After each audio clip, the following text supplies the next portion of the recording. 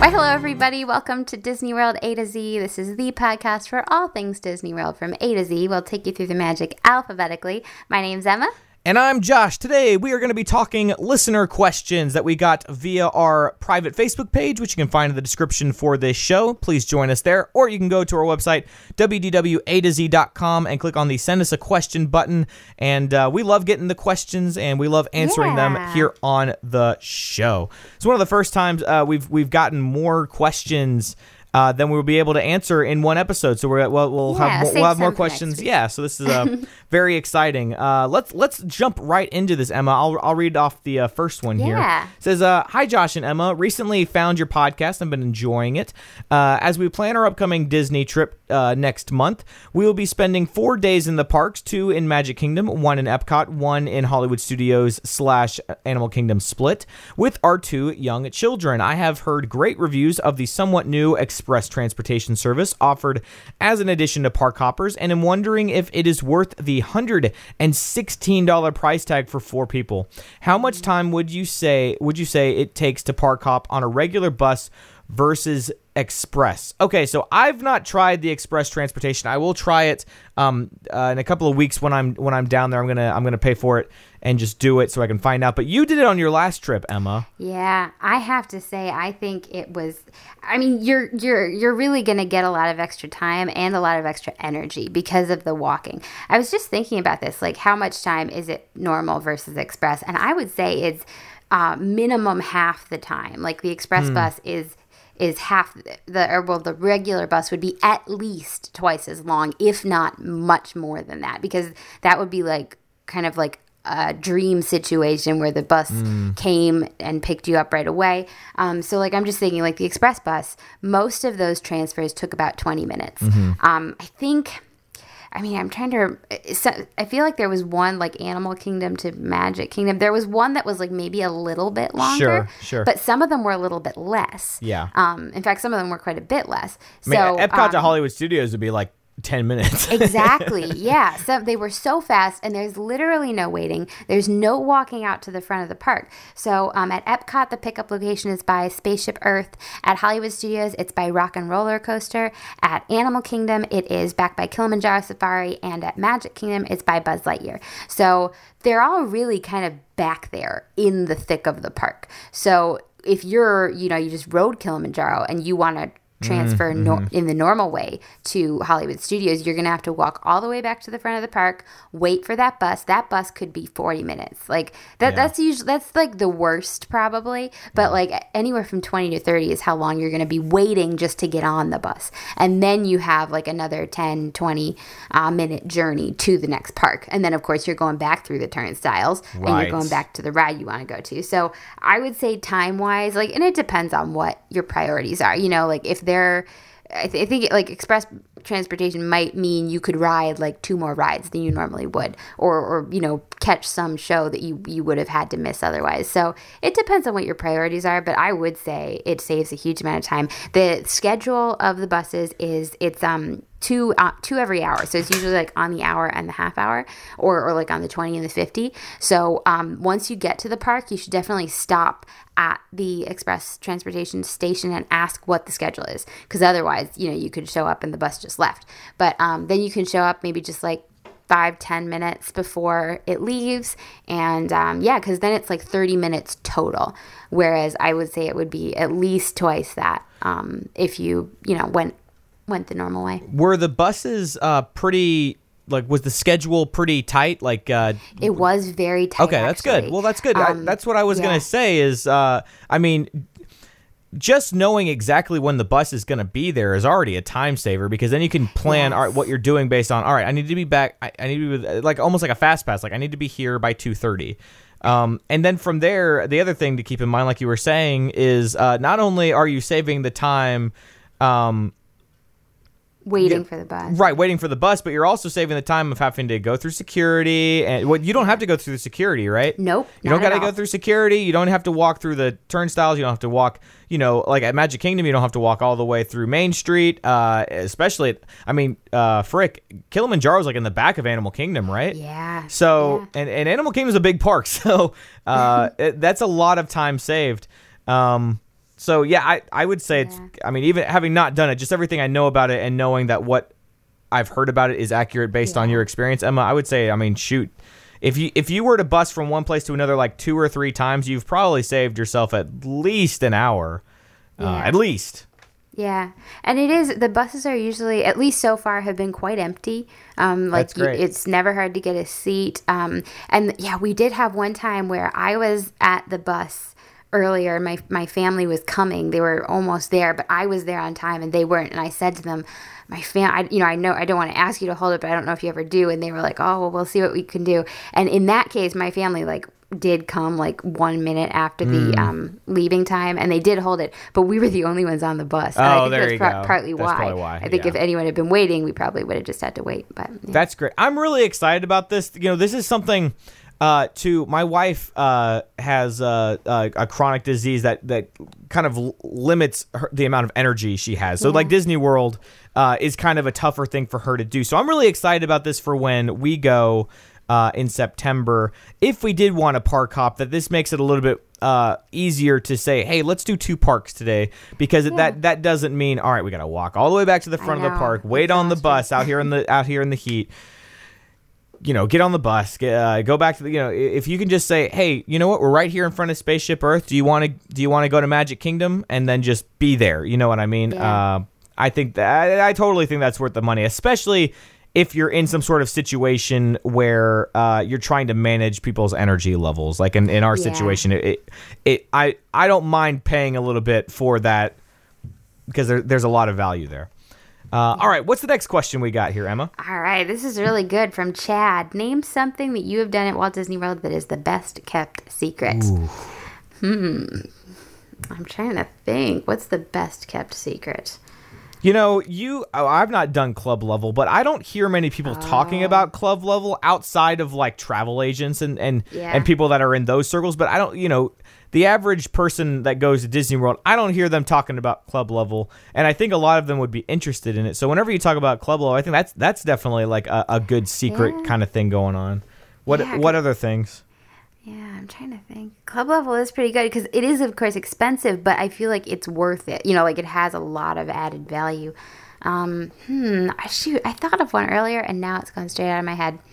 I feel like there are lots of little things that are fun to notice, on the rides and just when you're touring in the park. Like we just talked about last week with the Imagineering, that little corner of Main Street where you can hear the music lessons is always a favorite of mine.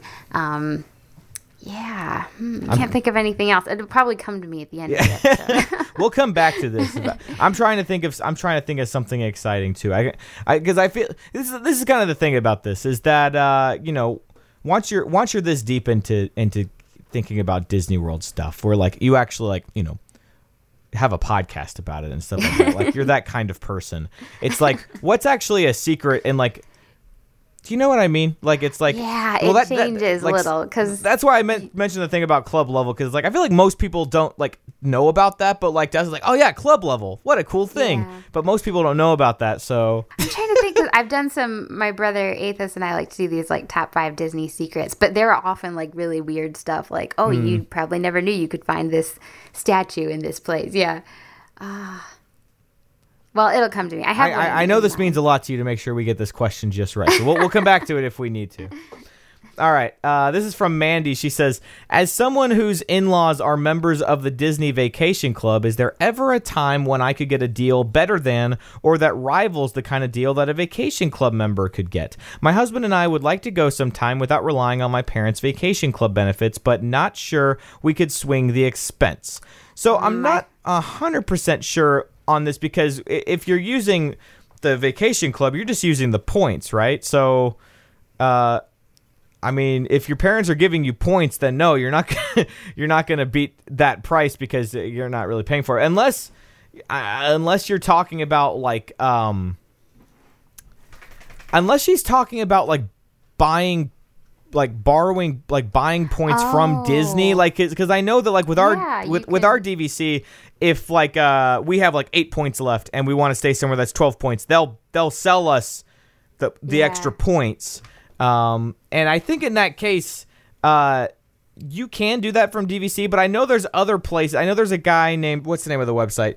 I think it's like David's Vacation Point Rental or something like that. Yeah, where you can rent them for like 10 or 11 points a night or something like that. Yeah. The thing about renting DVC points is that there's no refunds. Like once you have the points, you have the points, and if something comes up on your trip, you're out of luck. So that's so it is cheaper in a lot of cases, but there's a risk you're taking there, especially given that a lot of times you have to plan these trips way in advance to get the places you want.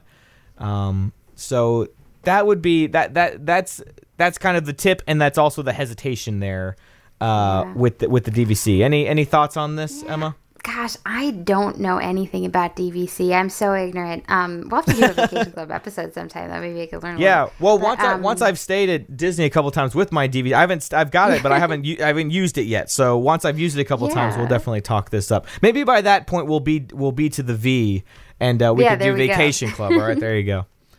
Yeah, I feel like my brother's a cast member. I've been a cast member, so that is probably the best discount you can get, but obviously that's not what everyone The best discount is knowing somebody that works there. Yeah, because otherwise it is tricky. Yeah, you kind of have to luck out with, like AAA points or there's a AAA discount, right? It's not huge, or like other little discounts. But another option is to get one of those the SPG, the Starwood Guest Services card. It's an American Express card. There are the Dolphin.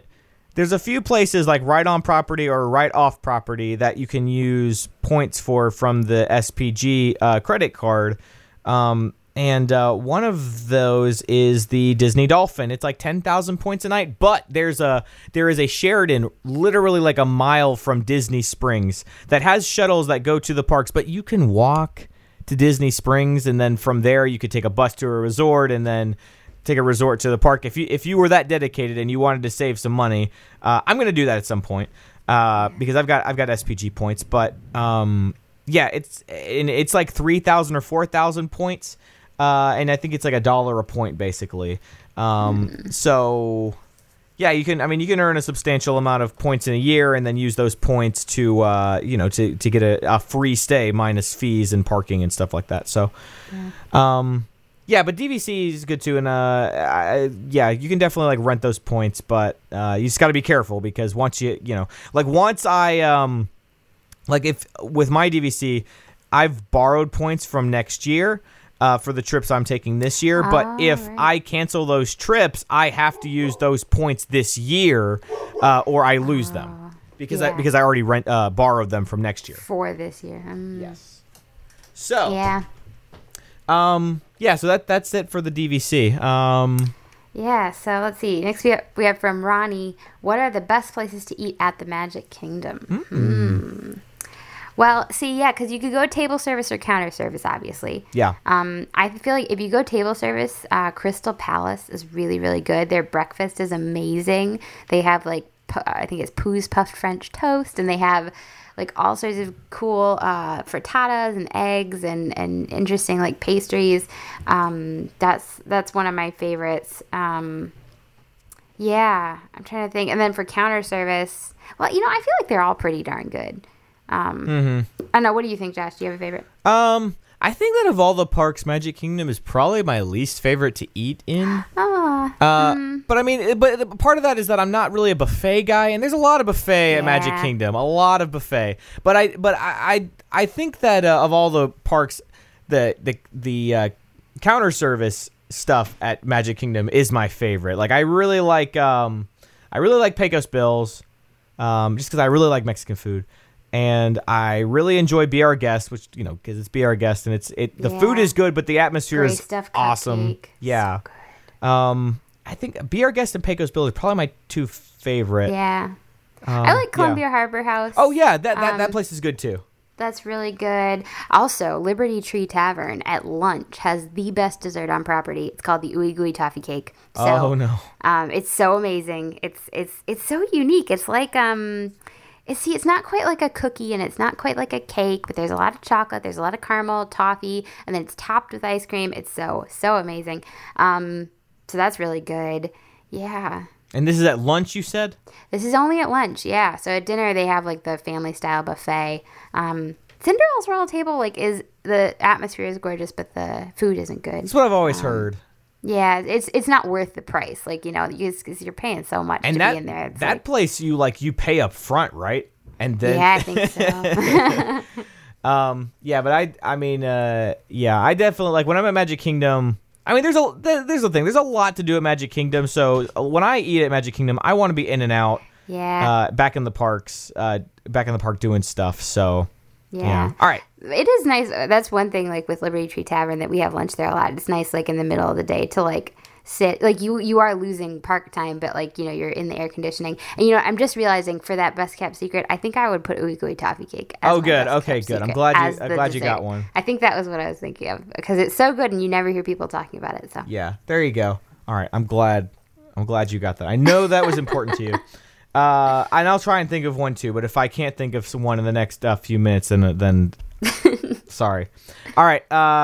Let's see. This is from Diana. Last question. She says, which are the best character meet and greets? Like, Rapunzel is so fun and engaging, and my daughter and I met her, and she was one of the best. I've also heard that the Mickey that talks is a must-do. Who else? What other character meet and greets are really good? So, yeah, Rapunzel is a lot of fun. Mickey at the front of Main Street at Magic Kingdom is a blast, one of the best. What other meet and greets are really fun? The villains are always a fun time. Mm-hmm. Like, they're just so funny. Even, like, Captain Hook, who, like, the face characters, obviously, you can interact with more, but Captain Hook is always hilarious, too. But Gaston, yeah, I was so gonna say great. Gaston is fun. Have maybe, like, a wrestling match, or not wrestling match, arm wrestling. Yeah. With Gaston. Oh my gosh, like get a wrestling match with I the was character. thinking arm wrestling. And then the stepsisters are also fantastic. Anastasia and Gisela. Yeah, they're always just so funny.